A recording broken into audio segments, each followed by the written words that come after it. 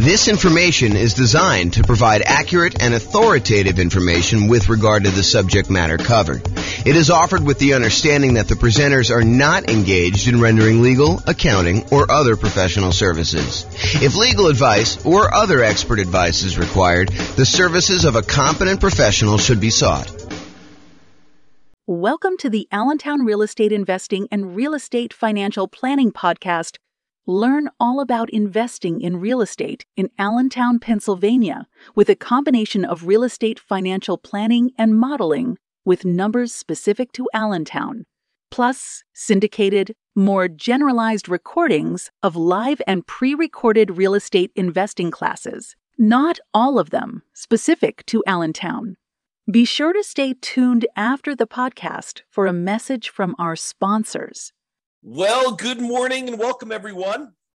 I am your host, James Orr, and today we have a really exciting class because everybody knows that if you put 25% down after buying an owner-occupant property and you're trying to acquire 10 properties total, 9 rental properties, everybody knows that putting 25% down is way better than utilizing the Nomad strategy of buying an owner-occupant property, moving in, living there for at least a year until you save up to buy the next property, then buy the next property, move out of the other one, convert that to a rental, and repeat that process until you have 1 owner-occupant property and 9 rentals. Everybody knows that 25% down is better. Or is it? That's what we're going to find out today. Today we're going to find out, is it better to put 25% down and buy 9 rental properties? Or is it better to do the Nomad strategy and buy 5% down? And in both cases, we're going to buy an owner-occupant property first. When we put 25% down, we're going to buy the owner-occupant property and we are going to live there forever.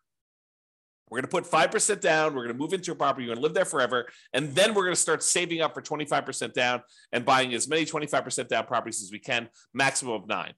Or we're going to do this Nomad strategy, save up 5%, move in there, live there. And then once we save up our next 5%, we're going to buy the next 5% down property and do this. You would think to yourself that, hey, I only need to save up 5% to buy the other ones. I'll acquire those rental properties quicker, and that will be better. But with the 25% down one, it may take you longer to save up your down payment, but when you buy the property, presumably the economics are a little bit better because you put more down, so your cash flow is going to be better. And if your cash flow is better, that's going to help you save for the next property. And when you're putting 5% down in some markets, you're going to have some negative cash flow. You're going to have some deferred down payment because you didn't put enough down in those markets to have positive cash flow. So by having negative cash flow, it's actually slowing down how quickly you can save for the next property.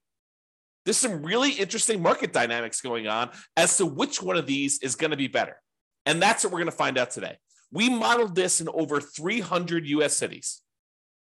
I basically took the median price, what you could get for rent on that property, what the taxes, what the insurance would be, what the appreciation rate would be, what the rent appreciation rate would be, what somebody might be earning in that particular marketplace.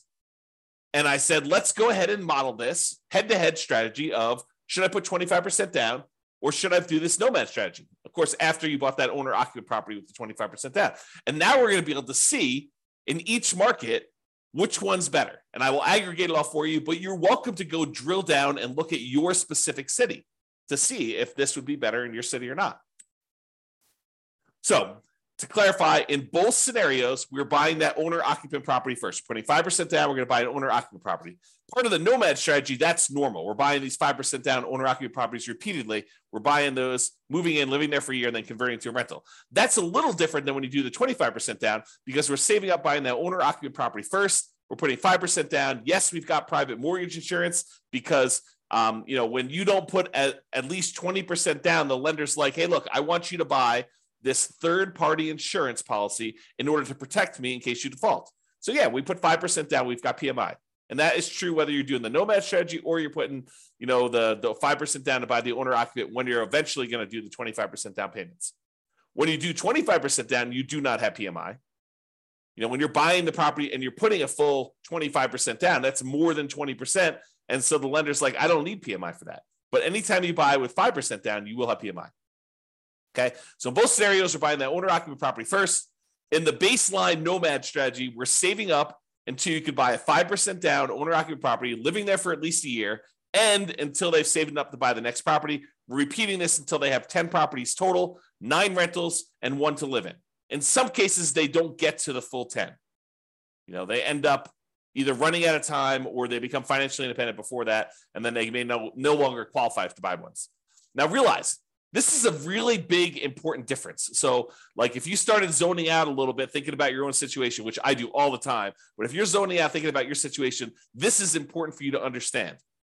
When you do the Nomad strategy, the last property you purchase is the most expensive property you purchase and the last one to be paid off, and it's the one you're living in.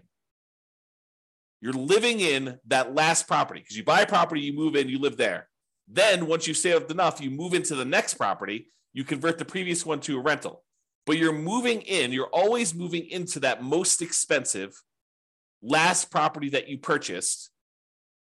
And that one happens to be the last one that gets paid off because we're not aggressively paying certain properties off in advance. We're letting them just get paid off naturally. So the last one you buy when you're getting 30-year mortgages is the last one to get paid off. This is important. Why? Because when you're putting 25% down, when you're doing the 25% down strategy, the first property you buy is the one you live in forever. And that one gets paid off in almost all cases about 30 years from when you start. That's not true with doing the Nomad one. The one you live in doesn't get paid off until it's the last property you buy and then 30 years later. Why is this important? It's important because when we calculate if somebody is financially independent or not, if they have their owner-occupant property paid off, it means they don't need to cover that as an expense in order to be financially independent. It lowers the bar of what achieving financial independence is. If you needed $10,000 a month in order to be financially independent, and part of that included a $2,000 a month mortgage payment on a property you were living in, when you pay off the property that you were living in and you no longer have that mortgage payment, of course, you've got taxes and insurance and maintenance and all that other stuff, but the actual mortgage payment that you had to pay when you were living there, you no longer need to have that to cover in order to be financially independent. So instead of you needing $10,000 a month, if $2,000 a month of it was your mortgage payment, now once you paid off your mortgage, you really only need $8,000 a month to be financially independent. And our software in our modeling does take that into account. So this difference between which property you're living in and when you bought it and when it gets paid off might just come into play. It might just be really important here, which you will probably see. I'll give you a hint. Because with the baseline Nomad one, it's the last one you buy. When you do the 25% down one where you buy the owner-occupant 5% down one first, it's the first one you buy. And that does get paid off about 30 years after you start. Very close to 30 years as soon as you start it. Okay? All right, so for baseline Nomad, they buy the next property when they've saved enough for down payment, plus closing costs, plus 6 months of reserves for their personal expenses, and 6 months of reserves for all the properties that they own, including the one they're about to buy. And they must also qualify for the loan based on a 45% debt to income ratio. Okay, so we are taking all that into account. So if you're buying properties and you're highly leveraged and they've got negative cash flow, that can slow you down if that's hurting your debt to income ratio. Whereas if you're buying 25% down properties and that is helping your debt to income ratio because it's got positive cash flow and it's pulling your debt to income ratio down, it's making it lower, which is better, then that helps you. So by buying the Nomad strategy, but Nomad properties in some markets where that has negative cash flow, it could limit when you buy your next property. Whereas when you put 25% down, that probably limits you less. In some cases, it actually helps you. It depends on the market and how good cash flow is in that market, how good the ratio, the economics of the property are, the ratio of the price to rent is, or the rent to price, depending on how you want to look at it, how you measure that. Okay? All right, so that's the Nomad one. For the 25% down one, they save up until they buy a 5% down owner-occupant property to live in, and they live in this property forever. That's the first property they buy. Then after that, they start saving up until they could buy a rental property with 25% down, plus closing costs, plus 6 months of reserves for all their personal expenses, and 6 months of reserves for all their other properties. And they can qualify for that loan based on the 45% debt to income ratio. And they repeat that until they buy up to 9 rentals with 25% down each. Okay. If you want to see like the charts I'm about to show you and you want to drill down and mouse over them and do all that other stuff, you can go to the URL on the screen here. I'll put it in the show notes as well. Okay. But if you want to go and see that, you can go look at that. All right. So we talked a little bit about this idea of being financially independent. So what makes somebody financially independent when we're doing our modeling? Well, the income from their investments need to exceed their personal expenses. That's the simple version. But what counts toward the income from their investments? Well, any net positive cash flow from rental properties counts. That's income minus all their real expenses, vacancy, principal, interest, taxes, PMI, property insurance, maintenance, management, all that stuff are expenses. So it's their net positive cash flow after all those expenses. That does count toward whether they are financially independent or not. Plus, any money that they have invested in the stock market or bonds or whatever else they got there times a safe withdrawal rate. So if they've got $1 million they go through, they buy all their rental properties, and then they start saving up money in their bank account, in their stock market account in this case, because it's what we have their extra money invested in. But if they've got that invested in the stock market, then basically you take that money, let's say they have $1 million, times the safe withdrawal rate. Let's say they think that 4% is their safe withdrawal rate. So it's 4% of the $1 million per year also counts toward them being financially independent. So, $1 million times 4% is about $40,000 a year. So what is that? Like, $3,400 a month, somewhere in that ballpark would be counting toward them being financially independent. That does count. And then 3 other sources of passive income, which in this case did not come into play because we didn't model it. We didn't model Social Security. We didn't model them buying annuities, and we didn't model them getting a pension from their job. But those would also count towards someone being financially independent. All right, so the assumptions. So each city's modeling uses their median home price and the estimated rent on those properties. Now, it is important to realize, I'm kind of known for these 88 strategies to improve cash flow, but we did not apply any of the 88 strategies to improve cash flow in this modeling. We didn't try to maximize and optimize for cash flow here. We just said, look, we're buying a median price home with median price rent. And so we're sort of just trying to determine if that type of property is good. So this isn't really like, if you could do really amazingly well. This is sort of like, hey, if you just kind of show up in this marketplace and you buy just, right off the shelf stuff and don't do any type of optimization, this is what is likely to happen. We'll do future classes where we optimize things, where we buy at a discount or we get a premium in rent or we do, a strategy where we can get a little bit higher cash flow. We will do all those assumptions, all those kind of like analysis and comparisons in the future. We're doing like one of these a week, which for people on the podcast feels like one a month because we teach daily classes, but we publish a podcast once a month or once a week, with some really rare exceptions. So we are doing these and we will get through all of them. If you want to see, a lot of them are done already. And you can go look on the website under the realestatefinancialplanner.com/model, MODEL. You could see a lot of comparisons that we've already done. And I've got like 100 that I plan on doing. So there's more coming. Okay. The job income does vary based on the city so that they can afford property in that marketplace.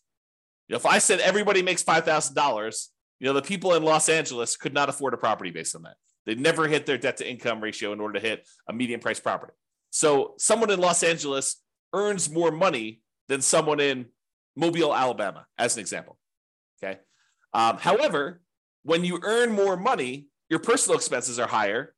And so you need to overcome a higher hurdle in order to be considered financially independent. So to those who more is given, more is expected in order for them to be financially independent.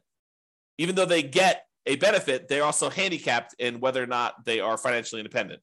So when you have a higher income, you need to exceed a higher level of return, a higher level of dollars coming in. I guess it's a return in order to be financially independent.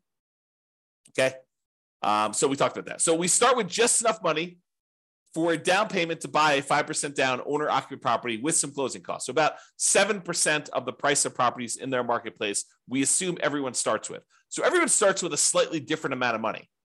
but it's enough for them to buy a owner-occupant property in that marketplace for what I think is obvious reasons, right? If everyone started with 10K, then obviously the people in Los Angeles have been penalized, whereas the people in Mobile, Alabama probably have an advantage. So what we did is we standardized that by making it so that everybody has 7% of what the property value in their marketplace is when we start. They're buying those owner-occupant properties with 5% down, and with Nomad, they keep moving out of it into the next owner-occupant. Now, interest rates. So when they're buying their owner-occupant properties, whether it's the first one for the 25% down group or the Nomad people where they're buying them over and over again, we assume that the interest rate, the mortgage interest rate that they can get right now is 6.5% with 5% down. And that does have, in addition to that 6.5%, it does have private mortgage insurance, as we discussed. When they're buying their rental properties, their interest rate is 6.75. And in fact, I have a typo in here, so I'm going to correct that. So let's correct this now. When buying rentals, it is 6.75 for 25% down. All right, so continuing on.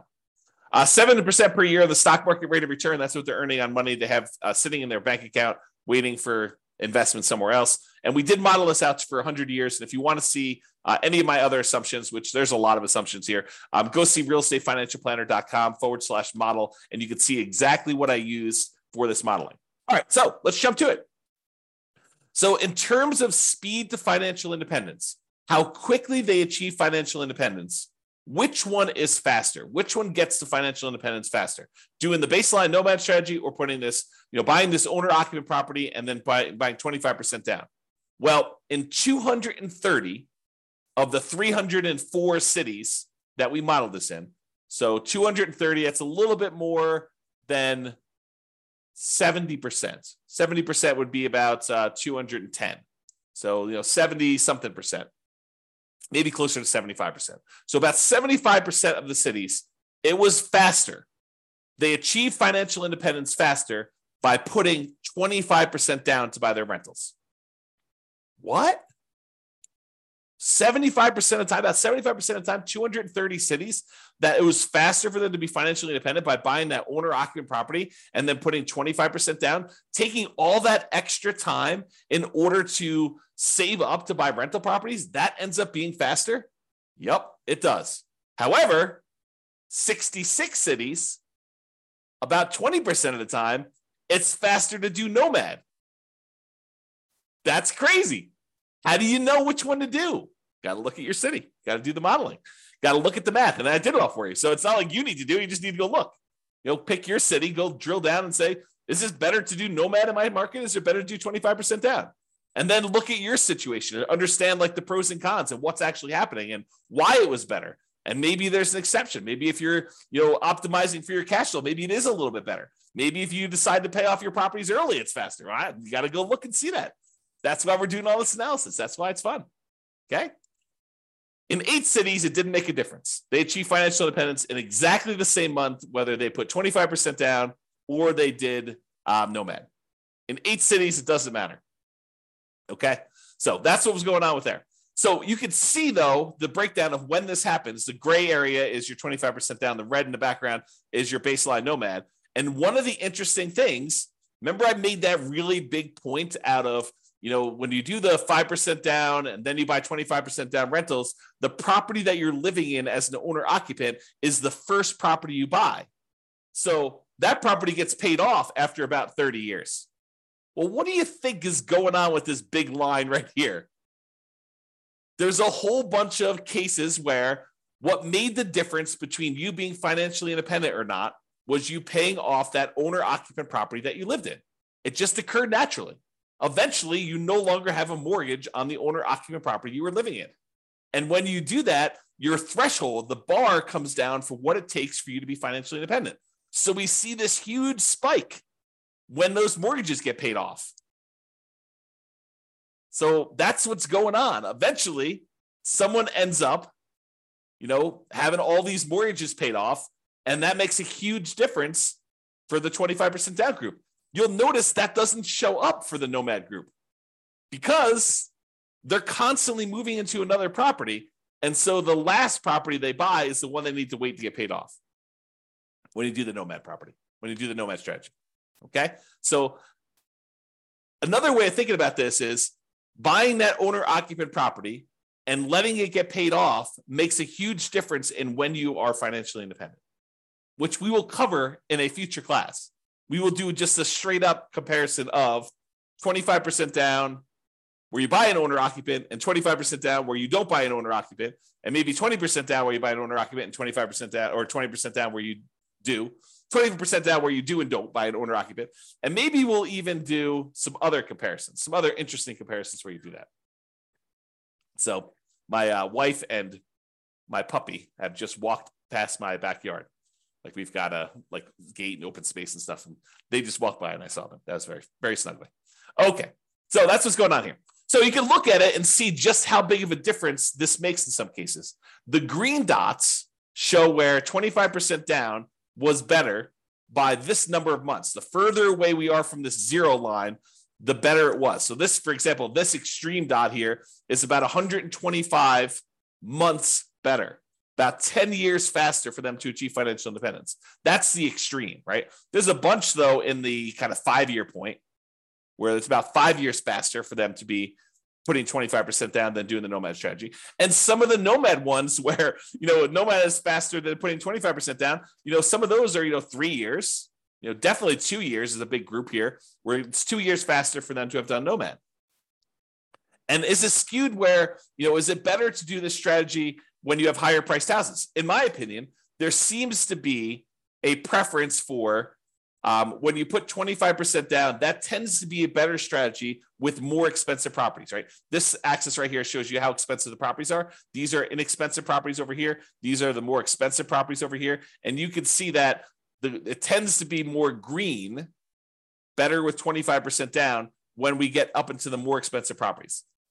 It's not exclusively. There's one that's almost $1 million that was better to do Nomad, but it seems to be a pattern, a slight pattern that when you have more expensive properties, it tends to be a little bit better to put 25% down. That's what the data suggests. Okay. All right. So we talked about speed to getting to net worth. Speed to getting to financial independence. Now let's talk about net worth. Because there's two different things, right? There's how fast we get to FI, and then there's also how much money we got. Who has a higher net worth? And so it turns out in 168 cities out of 304, 168 cities, you have a higher net worth at year 40. It's kind of a snapshot in time. At year 40, you have a higher net worth by putting 25% down.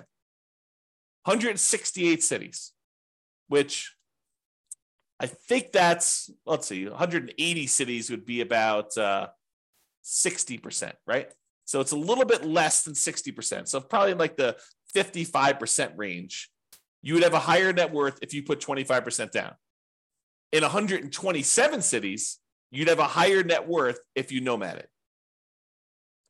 So not as extreme. Now, 40% of the cases, a little bit less than 40% of the time, it would be better for you from a net worth perspective to do Nomad.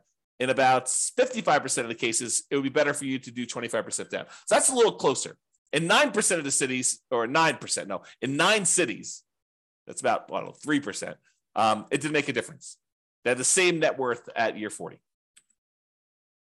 All right, so you can see the difference and how big the differences are. There are some big differences. There are some cases where it's $5 million difference at year 40 in net worth. So you got to go look at your city and see. All right, now we kind of summed up some of this data here, and we showed that on average, okay, I've got average and median here. On average, it is 25.3 months faster for you to be financially independent by putting 25% down, by buying an owner-occupant property, then saving up and doing 25% down to buy your rental properties. About a little bit more than 2 years faster on average. On median is when we take all the numbers, we stack them up from the lowest to the highest, and we look at the middlemost number.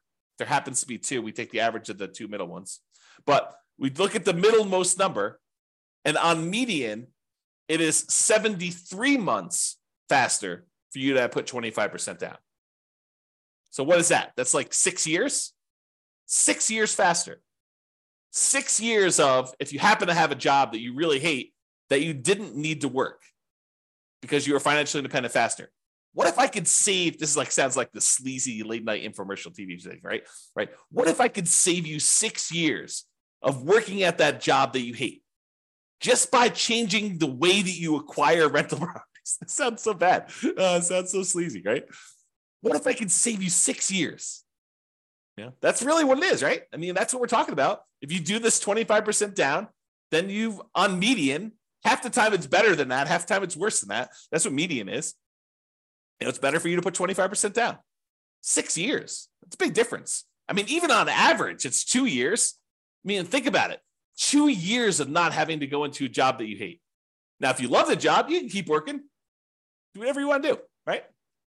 Now, difference in net worth. So on average, the difference is about $235,000. Not that big of a difference. On median, it's about $377,000. Okay. And on average, it's slightly better in terms of Nomad. On median, it's slightly better in terms of 25% down. So go figure. There are some really extreme cases with Nomad where it's much higher, and there are some cases where Nomad where it's not as good. Okay. Now, as far as risk goes, the risk, I think, varies a little bit, right? Because when you put 25% down, you end up having slightly lower risk with all the things associated with debt. You know, like your debt to income ratio tends to be a little bit better in general. Like you would think, right? Because you're putting more down. So your debt to income should be a little bit better. So let's take a look. Debt to income. Yeah, debt to income is a little bit better on average for 25% down and a little bit better on median. I mean, but are we talking about like these monstrous differences? No, it's 19.6 versus 18%. I'm sorry, 19.6 versus 18 for the difference between median and average. It's 30% debt to income average for baseline Nomad versus 19.6. So not insignificant, not horribly bad. What about debt to net worth? Well, same thing. Whenever we're talking about debt, you're probably going to see that 25% down is better because you have less debt. You're putting more down in general. And your debt to your account balance, your liquidity. Well, when you have more money because you didn't put enough down, you didn't put more down for the 5% down Nomad, you tend to have a little bit more liquidity. So the amount of debt you have compared to your bank balance, a little bit better for Nomad. The months of reserves, we looked at that, and then rent resiliency, we'll cover those another thing. But the like risk measures are split. It's not universally better one way or another. Okay. In some ways, it's better to do Nomad. In some ways, it's better to do 25% down. All right. So remember, we've been talking about the median property and sort of like the associated rent that goes along with this. You could apply those 88 strategies to improve cash flow and improve on these. So you shouldn't think, this is exactly how I will do. I mean, it'll never be exactly how you will do because there's no way that things will fall into place and be exactly the same. I just watched this documentary on Infinity. And they were talking about how, there's an infinite number, if imagine, hypothetically, theoretically, there was an infinite number of universes where an infinite number of us existed. In that case, with an infinite number of us, you could possibly achieve this exact simulation, this exact model. But in this universe, not likely. The chance of property prices going up exactly 3% and interest rates remaining exactly at 6.5 or 6.75, depending on which one you're buying, for the entire 100 years that you were doing this, and you managed to get that, and taxes and insurance went up by that exact number every time. I mean, the chance of all that happening is like zero. Okay. So we're basically using this median price property, what rent might be on those. You should be able to choose and do better, right? And we do some modeling where we do those improvements. You can see the impact. Go look at the realestatefinancialplanner.com/model, or we'll do future classes where we compare those different things. But realize that I am not an expert at 300 markets. So if you are an expert at your local market, if you go to realestatefinancialplanner.com/model and you see my assumptions, and you're like, James, your assumptions for my market are not exactly right. I mean, normally we'd be buying properties that are 10% less in price, or, getting a little bit better rent to price ratio than what you're talking about here. Yeah. Let me know, reach out via email. I will go update those. I'll rerun it and it will update all these charts. It won't update them in the video, but it will update them on the website so you could see the most up-to-date versions. And that may change things for some folks, right? Not every market, but in some markets it could change things. So reach out. And I'm not trying to show the best case, right? I'm not trying to show the property that only you could buy once every 7 years because it's so good that they only show up once every 7 years. I want to do what the average Joe real estate investor, and Joe could be male or female, shows up in a marketplace and does. What could they very likely achieve by just showing up there that any real estate investor in that market could expect to achieve? And I have a typo. So I will do that. Could expect to achieve. Okay. So in conclusion, in our current market conditions, current price, current interest rates, current rents, in about 300 plus US markets, using what I consider to be less than ideal median price rent properties, putting 25% down is a faster path to financial independence in about 230 of 304 cities, or about 76% of the cities. For net worth, 25% down still wins, but it's only in 168 cities of 304. The market does matter, though. You would not be able to improve. You will not be able to improve your time to financial independence in every market by doing this. You got to look at your market, your specific situation, how much you make, how much you're saving, what type of properties you're buying. Like all that stuff can really have an impact, especially when it's close. It's best if you look closer at your specific market and apply as many of the 88 cash flow improving strategies as practically possible to improve on your own implementation of this. You can go check out realestatefinancialplanner.com/model for more information. So that's all I got. I hope you enjoyed this class. I really do like these classes because I think it dispels some of the myths out there about folks saying, oh, it's obviously better. You always put 25% down. Maybe. It's always better. You always do Nomad. That's going to be so much better. Maybe. You got to actually look at the math. And now we can see if we do this in 305 markets or 304 markets or whatever it is, we could see the difference of what is likely to happen. There you go. That's all I got for you. This has been James Orr. Hope you have a great day, everybody. Bye-bye for now. With home prices up, mortgage interest rates up, and rents up, but not quite enough to counteract the higher prices and interest rates. Cash flow on rental properties in Allentown is harder than ever. Book a call with the Real Estate Financial Planner to apply our proprietary 88 strategies to improve cash flow on your rentals. See the show notes for a link to schedule your call and improve your cash flow today. If you're a real estate agent, lender, or professional in Allentown that wants to help our real estate investor listeners, consider reaching out to learn about collaboration opportunities with this podcast. We'd love to add more value to our listeners by having you assist our investors buy, sell, and finance their real estate investments. See the show notes to schedule a call to discuss collaboration opportunities.